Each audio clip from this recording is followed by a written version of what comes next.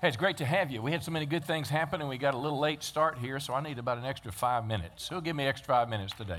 5, 10, 15, 20. That's all I need right there. Appreciate that very, very much. Just teasing. Hey, we've been in a series called Call to Fall. The word fall implying fall on your knees in prayer. My intent's very simple, is to hopefully help you have a better prayer life, to help you make your prayer life more meaningful, to help you not just get things from God, but to make connection to God. I mean, no, prayer is not just telling God things that He already knows, begging Him to do it, but prayer is a relational vehicle. It's an opportunity for us to join in with God. If I could give you an illustration of the place of prayer, if you've ever gotten your car or truck stuck, when I was a kid, I lived on a farm. We'd often get the work truck stuck going to a field, and it had the fuel and the grease and everything, so we had to get it out. So the truck is in the mud, we've got a big tractor there, and we've got a chain. And if you can imagine hooking it to the truck and hooking it to the tractor, but how many know it was 2 pieces of chain, and you could take all day long, and that tractor could pull, and that truck would still be in the mud. But if you put a link in the middle of that chain, or in our days, we might tie it together, but imagine a link in that chain, it brings strength and it connects the need of the truck to the power of the tractor, and it pulls it out every time.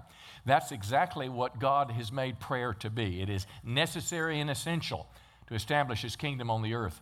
Now, if I could regress just a moment, the most probably important message in the series was on the Lord's Prayer. It was a couple of weeks ago, and the Lord's Prayer was not just something that you repeat by memory, but the Lord's Prayer as a pattern to pray every day. I'm 61. I've been a Christian over 40 years, and something I've found is if I don't have a pattern in my prayer, if I don't have some structure, all I'm going to do is walk around telling God whatever I'm thinking about or whatever I'm feeling. And usually I'm done in 2 or 3 minutes. But it needs to be more than that, and the Lord's Prayer is a model. And again, I've got handouts in the lobby if you didn't get one that'll help you establish this. It's got structure and spontaneity. But if you can imagine, the first step is your approach to God. My Father in heaven, hallowed be your name. It's with worship and submission. The top step was, for thine is the kingdom, the power, and the glory. Forever and ever, amen. It's your faith, it's your praise. But it's these 4 steps are petitions.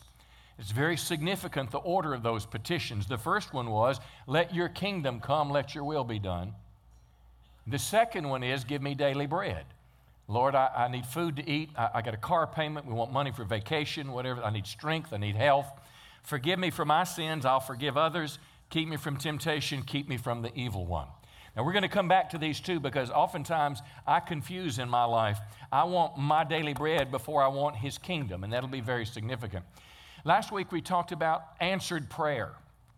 And rather than trying to portray a formula, we looked at a puzzle, and we looked at different pieces that would cause our prayers to be answered.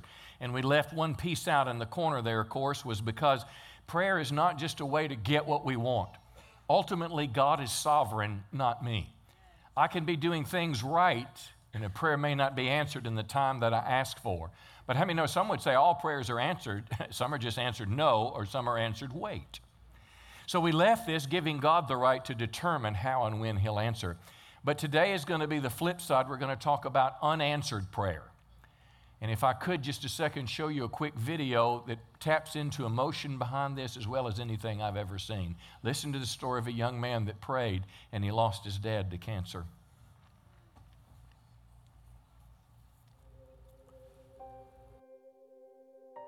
So when my dad was diagnosed with cancer, I felt fear. I didn't know what was going to happen. I tried to turn to God. I would go through the prayer and the, asking God, but there's been no improvement. I felt that it was dumb. It was stupid because prayer was supposed to be the one way that you could personally talk to God.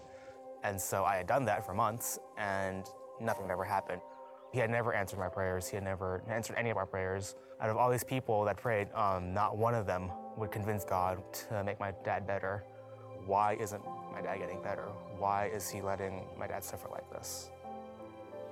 When my dad passed away, I felt very angry. I felt very resentful at God because all this prayer and stuff, it had done nothing to help my dad at all. Why does it matter if I'm a Christian or not if the same thing is going to happen? I became very apathetic towards the entire idea of growing a relationship with Christ and being a Christian. After my dad passed away, we would still go to church. In some ways, God was trying to reach out to me because there was a person who went to that church, and almost every week she would go up to me and she'd be like, "Hi, how are you?" And she would talk to me. She'd be like, "Hey, you should youth group." And so every time I would shrug her off because, youth group, that's dumb. I don't need to do that. I don't want to be doing Christian things when I felt no purpose to them. But eventually I went to youth group, and then my mom asked me if I wanted to go to winter retreat. When I went to winter retreat, the speaker had been talking about giving up the one thing that you hold on to. I could really feel God knocking on my heart. He was saying, you need to let go of this. And for the first time, I felt this kind of presence, this kind of warmth. I think I decided that I was going to give up a lot of the resentment and anger that I'd held. And for the first time, I kind of sat down and I prayed. That for the first time, there was something personal there. It wasn't just me talking to the open sky. I couldn't feel him talking back per se, but I felt that he was listening, that he knew I was talking to him. Well, not a video you clap to because it touches the deepest recesses of us as a Christian. Good God, powerful God, loving God. Bad things happen, I pray, and they didn't change. It's a struggle for all of us, but you saw the journey of a young man that first drew away from God, but then found there was nothing else but God and found relationship with Him. We're going to talk a little bit about this today. It seems sometimes like God is silent and doesn't care, but yet God does care. In spite of all the evil in the world, God is still a good God. And I want to try to make a little sense out of this today. Back to my puzzle, rather than trying to find pieces that increase the odds of an answered prayer, I'm going to show you some things that will cause unanswered prayers. The first two you really can't control much. The first one is it could be spiritual warfare. We're going to see that there's a demonic presence that wants to stop your prayers from being answered. We're going to see another one. God has timing in prayer. I want them right now, but God is sometimes in the wait mode. We'll talk about that. The next two things I can control. I can do something about. The first one is the fact that maybe I'm asking for some very selfish reasons. We'll talk about selfishness, and it gets worse. We'll talk about even living in defiance and rebellion against God, but then getting in trouble and wondering why God doesn't answer my prayer. The last one I think is going to stir you in a special way, because this last one has to do with God says no because He has a better way. And I don't know about you, but I'm glad God has not answered every prayer I've ever prayed in life. Every prayer I prayed certainly made a lot of sense to me at the time I was praying. It was what I wanted, but God has the capacity to see down the road some, and some things we can't. So I don't suggest that this is a complete analysis of the subject, but I think this will give you some windows and some understanding as we talk about unanswered prayer. Let's talk about the first one, Daniel chapter 10. Some prayers aren't answered because spiritual warfare is happening. Let's explore this together. Daniel chapter 10, Daniel was a prophet. He was a Jewish man, but he was also a seer, a prophet, and he had visions about the future. And God gave him a vision. Verse 1, he understood that this vision concerned events certain to happen in the future, times of war and great hardship. It could have been for the nation of Israel, or it could have been for even the book of Revelation.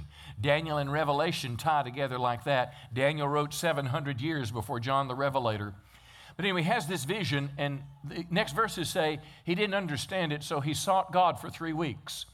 He prayed, he fasted, he denied himself, he pressed into the Lord. And lo and behold, after 3 weeks, verse 5, he has another vision. He said he looks up and he saw a man dressed in linen clothing. This was actually an angel. This angel had a belt of pure gold around his waist. His face flashed like lightning and his eyes flamed like torches, clearly supernatural. Verse 11, this angelic being said to Daniel, now notice verse 12, since the first day you began to pray, your request has been heard in heaven.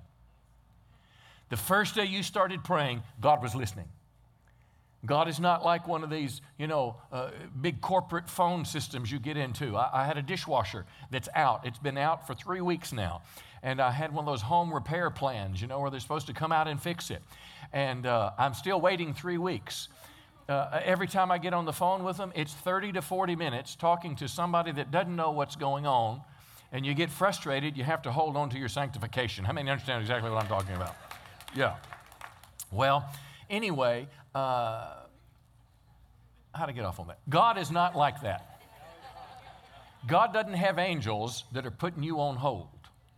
God has the capacity to hear all of us at one time praying and decipher it all. But notice what it says. Since the first day you began to pray, your request was heard. And now this angel has said, I have come in answer to your prayer. But for 21 days, the spirit prince of the kingdom of Persia blocked my way. Now, what does that mean? That means there was a demonic prince or a demonic principality over the region of Persia, which would suggest to us there's demonic spirits over Texarkana. There's demonic spirits over America. There's demonic spirits over nations of the world. And you'll see Haiti, for example, their religion is voodoo, that's godless. The nation was dedicated to voodoo and to false gods. You can see what's happened.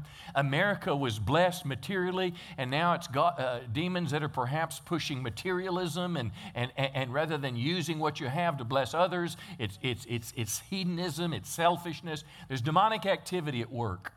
21 days, the spirit prince of Persia blocked my way. And then he would go on to say that the archangel Michael came to help him.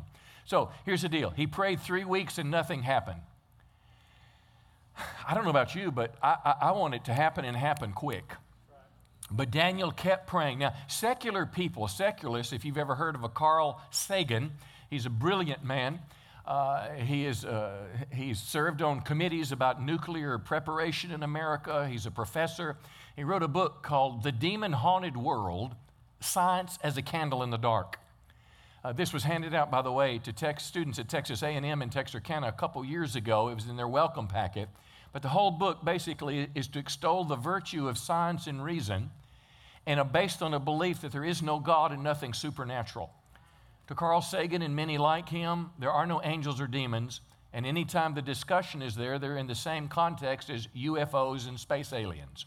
Now, he does a pretty good job with UFOs and space aliens, but when he lumped Jesus right in there, come on now, Jesus and the Easter Bunny and space aliens, you got a little problem in my world. But that's the world we live in. In their worldview, there's nothing beyond what science and reason can explain. And I suggest to you as a Christian, you can be a person of faith, yet a person who believes in accurate science and a person who believes in reason. The Christian faith is not a leap in the dark. The Christian faith is a reasonable, rational worldview that answers all of the questions of life in ways that other worldviews do not. But the Christian message, obviously rejected by many. The Bible teaches there is an unseen spiritual world in which demons hinder prayers from being answered. Ephesians 6:12 says this, our struggle is not against flesh and blood. What does that mean? The problems in America today are not because of Republicans or Democrats. It's not because of Justice Ginsburg. The problems of racial hostility in America today are not just because of white people or black people or Hispanic or Oriental, but there are spirits that are behind the racism, the hatred, the violence that's at work. And then he lists this specifically. I want you to listen to 5 different descriptions or categories of these evil spirits. Our struggle is against rulers, authorities, powers of this dark world, and against the spiritual forces of evil in the heavenly realms. I'm sorry, it was 4. Rulers, authorities, powers of the dark world, spiritual forces of evil. In other words, the Bible is saying that sometimes your prayer is not answered because you're praying for something that a demon is resisting. How many know Satan wants to keep evil in place? You know, it could be economic oppression, whatever the case is. Any way he can steal, kill, and destroy. And if you're praying against that demon, you got to keep praying and you got to pray through. Come on, just like Daniel prayed through for 21 days. And sometimes our prayers aren't answered because these forces are against us. And the key when this is happening, listen, friends, it is persistence. If you want a puzzle piece in response to that, we keep on praying. We don't stop until either the answer comes or the circumstances change. Persistence is a key for answered prayer when Satan is at work. Punch your neighbor and say, that's pretty good. Okay, here we go. The second reason prayers aren't answered, some prayers are not answered because of God's timing. Now, this is a big one. Luke 1, verse 5, one of my favorite passages because it is so pregnant with application for us. Luke 1:5, there's a Jewish priest named Zechariah, and Zechariah and Elizabeth, his wife, righteous in God's eyes, careful to obey all of the Lord's commandments. Now, how many know it's fairly easy to be righteous and blameless when everything's great in your life? You got money, you got health, you get a new car whenever you want one pretty much, or life is going pretty good. You really don't need God then. You do. But many people in the world are blinded by their blessing. But these people didn't have all that. They had one desire that they had wanted in their life more than anything else. They wanted a baby. And ever since, we don't know how old they were when they were married and how old they were now, but we know they're old now. So let's assume they waited 40 to 45 years for a baby. And all of a sudden, she stops having her period and she can no longer have a child. So she's lived her whole life holding somebody else's baby, going in a closet to cry, and weeping and asking God why, but yet still choosing to live a righteous and blameless life. Some of us have endured things that have nothing to do with us, of what we've done wrong. But the question is, how will I respond when this happens? But look at verse 8, the incredible thing.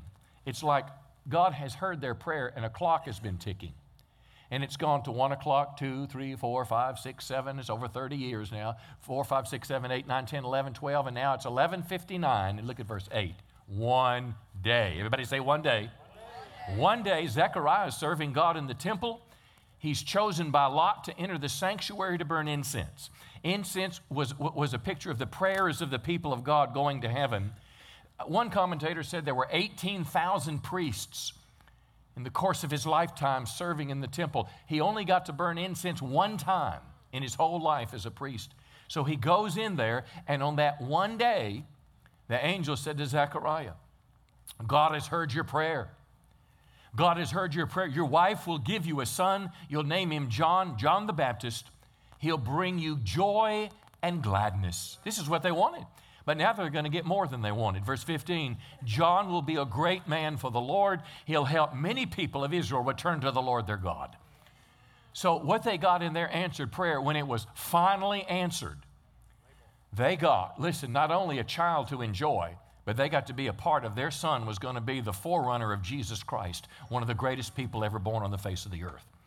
Now, we don't understand. In their day, all they knew was to not have a child or a baby was a reproach. You could find scriptures in the Old Testament that talked about babies being a sign of God's blessing, and now they're wondering if God was even punishing them. When we look at the story, we totally understand the 40 years of waiting was because God had a purpose and a time. It's like, remember this, what was the second step? Let your kingdom come, let your will be done. Give me daily bread. For 40 years they prayed, Lord, give us a baby. And I would imagine there was many years when they went right to this step. We want a baby, and they bypassed step number 2. Let your kingdom come, let your will be done. But yet as we're submitted to the will of God, on this step lies 40 years of waiting because God's chosen when the Messiah is going to be born. Are you with me today? And that's why this step is so important before this one. This is the maturity step where we're not just living for our own desires and what God would give us, and God's there to make my life better. Though all that's true, it's secondary to let your kingdom come, let your will be done. I'm preaching better than you're amening now. So once again, we see another scripture that talks about, I need a child to help me here. This is another scripture that we need persistence when we don't understand what's going on and why the delay is happening. Persistence is our goal. We will pray until either the answer comes or circumstances change, because delay is not denial. Now let me look at the next two. These two, the first two were things outside of us. Demonic interference, God's timing. But the next two have to do with the life that I'm living. Both of these are correctable, but both will cause unanswered prayer. Some prayers are not answered because we're self-centered. Now, this is a big one. James chapter 4, verse 1, the question is, what causes fights and quarrels among you? They come from selfish desires battling within you. He's talking about battling with other Christians. You desire, but you don't have, so you kill. Or so you sue, or so you put bad things on Facebook, or so you hire a big guy to go knock them over the head, but you do something carnal to get what you want. They have a cabin on the lake that you have lusted after your whole life. They have a successful business that you're going to call the EEOC on. Are you with me today? You're going to do something to undermine them. You covet, you cannot get what you want, so you quarrel and fight. But then he shifts and says, you don't have because you don't ask God. But now notice verse 3. When you ask God, you don't receive. In other words, your prayers are not answered because you ask with wrong motives so you can spend what you get on your own pleasures.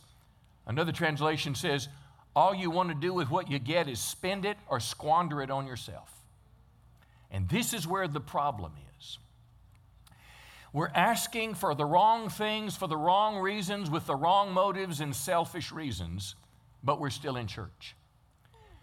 We totally skip, let your kingdom come, let your will be done. We go directly to number 3, give me this day daily bread. But the problem is, because we don't have a kingdom orientation, we're more carnal than we are spiritual. This is why it's so important in your prayer life not to start with yourself. But we start honoring and praising God, our Father in heaven, hallowed be your name. Holy and worship with reverence. Let your kingdom come, let your will be done. And this changes our heart from the immature to the mature. So then when we pray, forgive us this day daily bread, our carnality is somewhat protected. You see, we can be driven by carnality in this step 3. And it's all around us. And my problem is I don't know where it is in me. I know where it is in you. This word pleasures or passion is the word hedonism, a Greek word from which we get our English word hedonism. It's simply a philosophy that makes pleasure our main goal in life instead of the kingdom of God. I saw this little Dixie cup today, and it has a philosophy of life even on a Dixie cup. You know what it says? Do more of what makes you happy. Come on, somebody say, praise the Lord. They preach it, Pastor. Do more of what makes you happy. Now listen, I'm all for being happy. I'd much rather smile than frown or whatever. But you know where this is found? It's found on a carnal step 3. And it makes us believe that my whole life is about God making me happy. And all of life is about more ducks and more turkeys and nicer cars and all those things. Now here's the great struggle that I have in my life. Scripture says, Jesus said, I've come that you might have life and enjoy it more abundantly. Overcoming life. But he also said, sometimes you'll sacrifice, sometimes you'll suffer. If you want to be my follower, deny yourself, take up your cross and follow me. So a God who says, I want to give you a good life is the same God that says sometimes it'll be difficult. Here's what I know. God promises to give me daily bread. If I'll seek first the kingdom of God, my necessities are added to me. 1 Timothy 6 takes guilt off of me and said, when God gives you things, it's all right to enjoy them. But the danger of that same chapter is the love of money is the root of all evil, and it causes some to wander from the faith. And something can happen when I'm enjoying the blessings of God. The blessings of God that were there for good things for me to enjoy can actually become things that drive me from God. Before I know it, I've got a boat, I've got a lake house, I've got something else, I've got a motorcycle to get there or whatever it is, and before I know it, I can't even come to church on the weekends because I've got to work 40 or 50 hours, and the only time I can have fun, come on now. Because, and nothing wrong with boats, nothing wrong with lake houses. I'm just telling you, we can shift into this place where the pursuit of pleasure, step 3, carnality, and we lose the good part of God's provision and a Father that wants to bless us because we don't enter life through the door of His kingdom coming first. And that was a good point right there now. You didn't say amen very much, but that was a good one. Let me give you another one, and this is for the people that we're in the first service today, so this does not apply to you. But it is another one that can be changed. You say, well, Pastor, how can I deal with that one? Here's something that will change that last step is repentance, turning and changing. If I repent, if God has shown me that I'm a bit selfish in what I do and carnality, and I tend to ask for me first, If I'll repent and become a kingdom-minded person, you'll take care of that issue. Here's another one that gets in the way sometimes. Some prayers are not answered because we're living a rebellious life. We're living in defiance against God. We go our own way, we do our own thing, and when we get in trouble, we say, Jesus, please help me. Stay with me on this one. Proverbs chapter 1, verse 24. God is speaking here in the first person. I called, but you. God is speaking to people, speaking to you, speaking to me. He's calling through the Scripture. He's calling through someone teaching the Bible. He's calling through the Holy Spirit. He's calling through our conscience. I called, but you refused to listen to me. I held out my hand for direction, but you paid no attention. Verse 25, you did not follow my advice. You did not listen when I corrected you.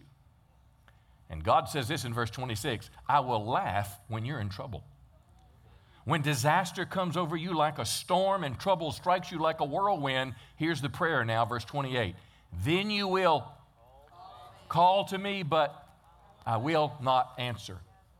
Then you'll pray, and I won't answer. You'll look for me, but you'll not find me. You'll say, well, I thought he was a loving God. He is.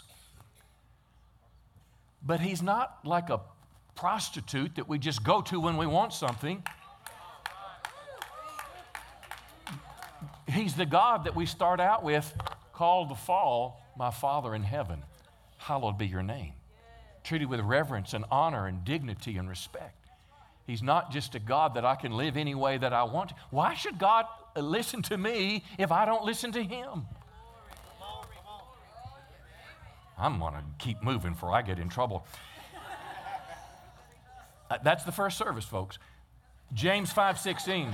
See, that's people living in a rebellious life. Whereas last week we learned the prayer of a righteous person is powerful and effective. Listen, we can correct this. And I find myself sometimes with carnality in my own life. And when I find myself living that way in defiance against God, I want to quickly repent. I want to quickly turn to the ways of the Bible. I want to quickly turn to yes, Lord. I don't want to acknowledge God just by showing up sometimes to a church service or reading the Bible sometimes or praying when I'm in trouble. And my prayer is pretty much, help me, God. I want to walk with him every day of my life. Praise the Lord. Okay, last one. And this last one, really, I've left a blank up here. I'm going to put the word trust in right there. But it ties into the blank because I don't want to present this as a formula that if you'll simply do A, B, C, D, and E, F, G, God will answer every prayer you pray. There needs to be there is in the Bible some mystery about prayer. This has to do with the sovereignty of God. It is not my ability to manipulate him by my actions or behavior to force him to act, but it leaves it ultimately in the hand of the Lord. Now, 2 Corinthians chapter 12, some prayers are not answered because God has a better way. I shared last week, I guess it was, about I wanted to marry this gal when I was 21, and she was the wrong person.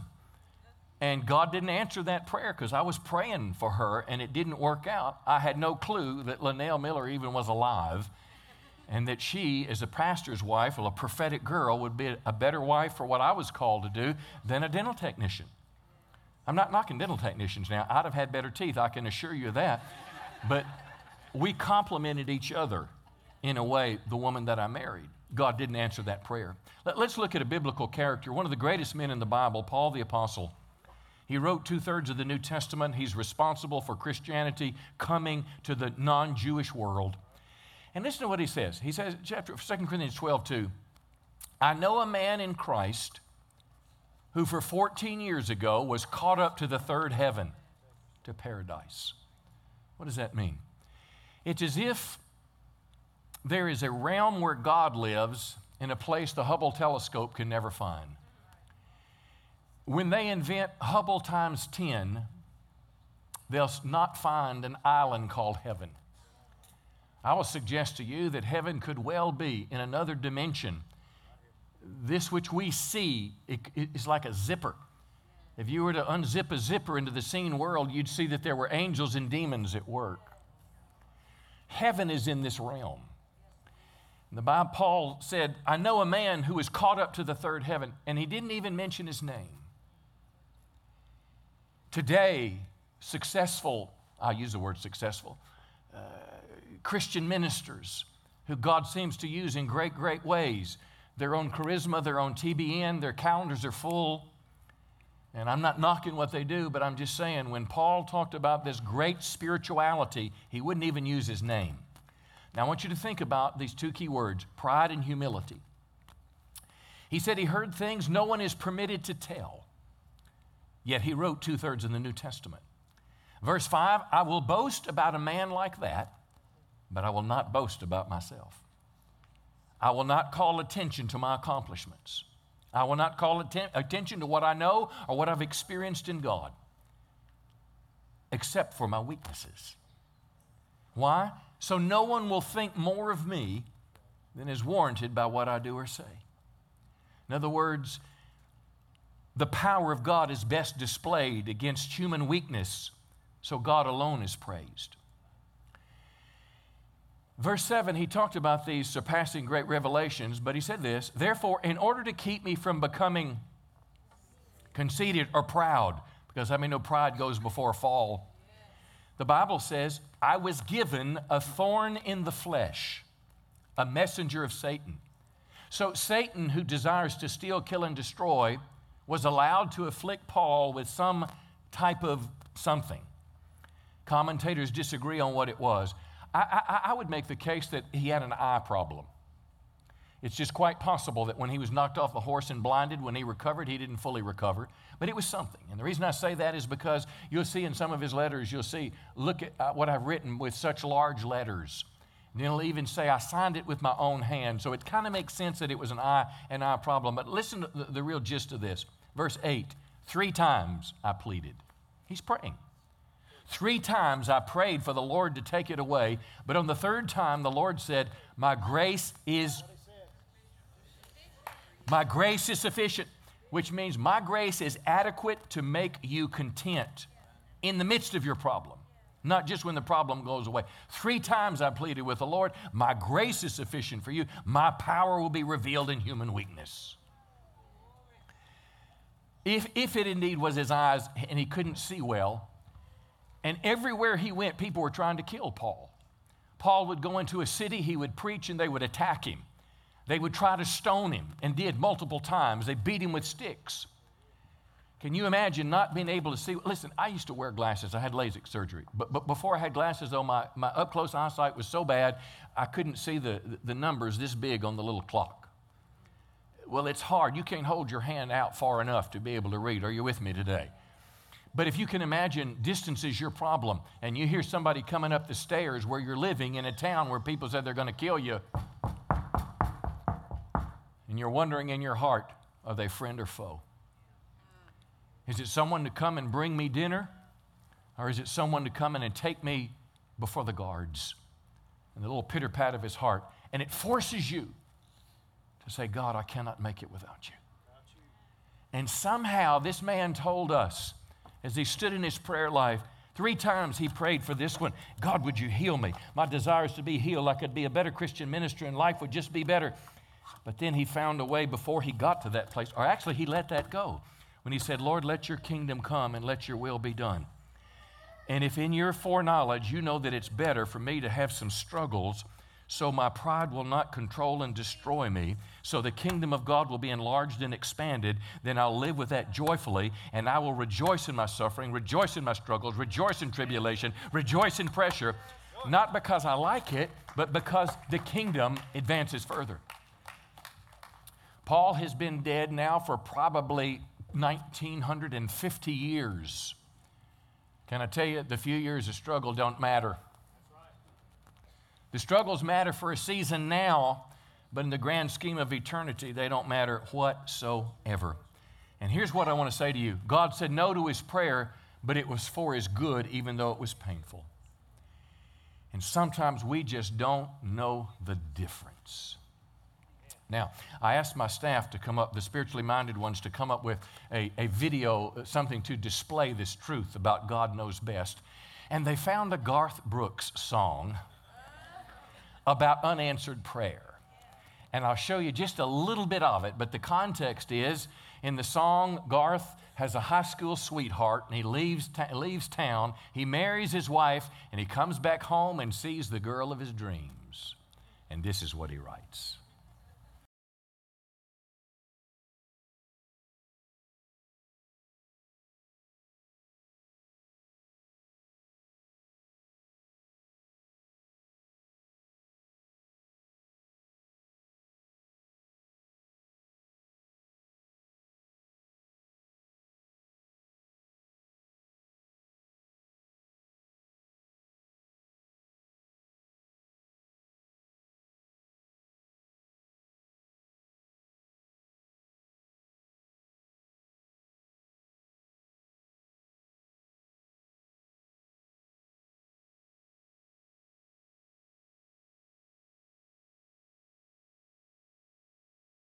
Prayers.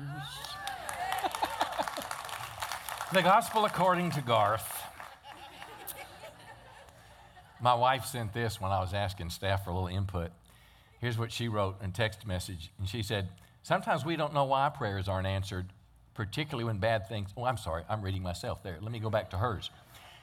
Linnell said, an unanswered prayer of mine was to go full-time on the mission field after I left YWAM. Here she is, she's 18 years old, she's a cute little Italian girl, long brown hair, and YWAM was Youth with a Mission. She was raised in a pastor's home. She was on the mission field, the poor thing suffering for Jesus in Hawaii. So don't let her make you feel too bad about her early missions experience. But anyway, she wanted to go back. And she said, I went home thinking I would leave California again, but God had different plans for my life. I met you. I met you, went on staff at the church, started Bible college, and became a pastor's wife. Sometimes God knows best. And if you've done everything you know to do and you've filled in all the blanks, this last one you're going to have to just trust God. Listen, it's important to persist. There may be spiritual warfare at work. It could be God's timing.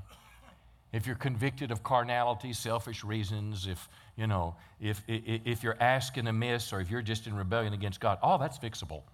But sometimes things happen that we just don't understand. Nobody's ever been able to adequately explain Acts 12 to me. James, in the one verse, was beheaded. A Christian leader in the church, an elder, an apostle, is beheaded. The next verse, Peter is arrested, and one of the greatest miracles in the New Testament happened. How do you explain that to James's wife and kids? You can't. Even Jesus himself on the cross, why have you forsaken me? Sometimes there's not an answer to these things. Why did your daughter go to heaven at 22? Why did your mom and dad are not here for you today? I can't answer why. Sometimes, though, a bigger question, a more important question is why is, what now? How am I going to live my life because of an unanswered prayer? Am I going to be like Zechariah and Elizabeth? Am I going to live a righteous and blameless life simply because I love God? Simply because if my focus was on what didn't happen for my daily bread prayer, I'm in trouble. But if my focus starts out call to fall, my Father who lives in heaven, a good God in a very evil world, a Father who loves, who cares, who forgives, a Father who has adopted me into his family as his child. If I start there and then I climb and say, Lord, let your kingdom come and let your will be done. And at this step you can say, Lord, I don't understand why my baby died, or why James was beheaded. But I know you're God, and I know you're good, and I know Adam and Eve put us in an evil world, and I know sometimes bad things still happen. So I'm going to say, let your kingdom come and let your will be done. And then when I pray for daily bread, I'm going to pray, Lord, would you give me strength, Lord, to weather the storm? Would you give me healing in my heart, Lord, for my broken, wounded soul? Would you give me a desire for you more than anything else? That's the secret of unanswered prayer. Come on, give the Lord a good hand today. He's worthy of praise. Well, let's close this way. Why don't you stand to your feet and let me have that last 3 or 4 minutes, if you will. as I said, the purpose of this series was to help you develop a meaningful prayer life. I hope every day you pray the Lord's Prayer. If that intrigued you, there's copies, a little half page at both entrances. But it's also to our prayer as a church. I mean, prayer is not just personal. Prayer is an us thing. We pray here Wednesday at 6:30. There's prayer during the week, Wednesday at 12. We pray before every service. Somewhere people are praying. If you want to pray during the week sometimes, call the office. We'll leave the sanctuary. We'll pray anytime. Because Jesus said, my house would be called a house of prayer for all nations. So here's how we're going to close today. The last few weeks we've been on our knees and we've been praying for different things. I want you to do this today. I want you to pray with one other person. And I want us today to pray not just for that person, but I want us to pray for people. I want us today to pray for people who are hurting, for people who are in trouble, for people who are consumed by fear, people who've lost their jobs, marriages that are in trouble, people that are contemplating suicide, people that are headed down the wrong pathway of life. We're just going to take just a minute, and things that the Holy Spirit brings to our mind, we're just going to pray that they have an encounter with the Lord. And I'm going to ask you to do this very simply. Take just 1 minute. Get with one person or three if you must, but take 1 minute and each of you pray as the Lord leads you to pray. And then I'm going to ask you, don't run out as soon as that's over. Pastor Mike will have the closing prayer, and then we'll go home. And Lord willing, we'll see you Wednesday night. Listen, I would encourage every person that has kids in school, every person that knows kids in school you relate to, you need to be here Wednesday night because we're going to talk about Christian influence in our public school system. It'll be right here. But why don't you just turn right now to one person, stick your hand out. If you know them, call them by name. If not, introduce yourself and just say, we're going to pray together for just a moment. And we're praying for people that need God's help.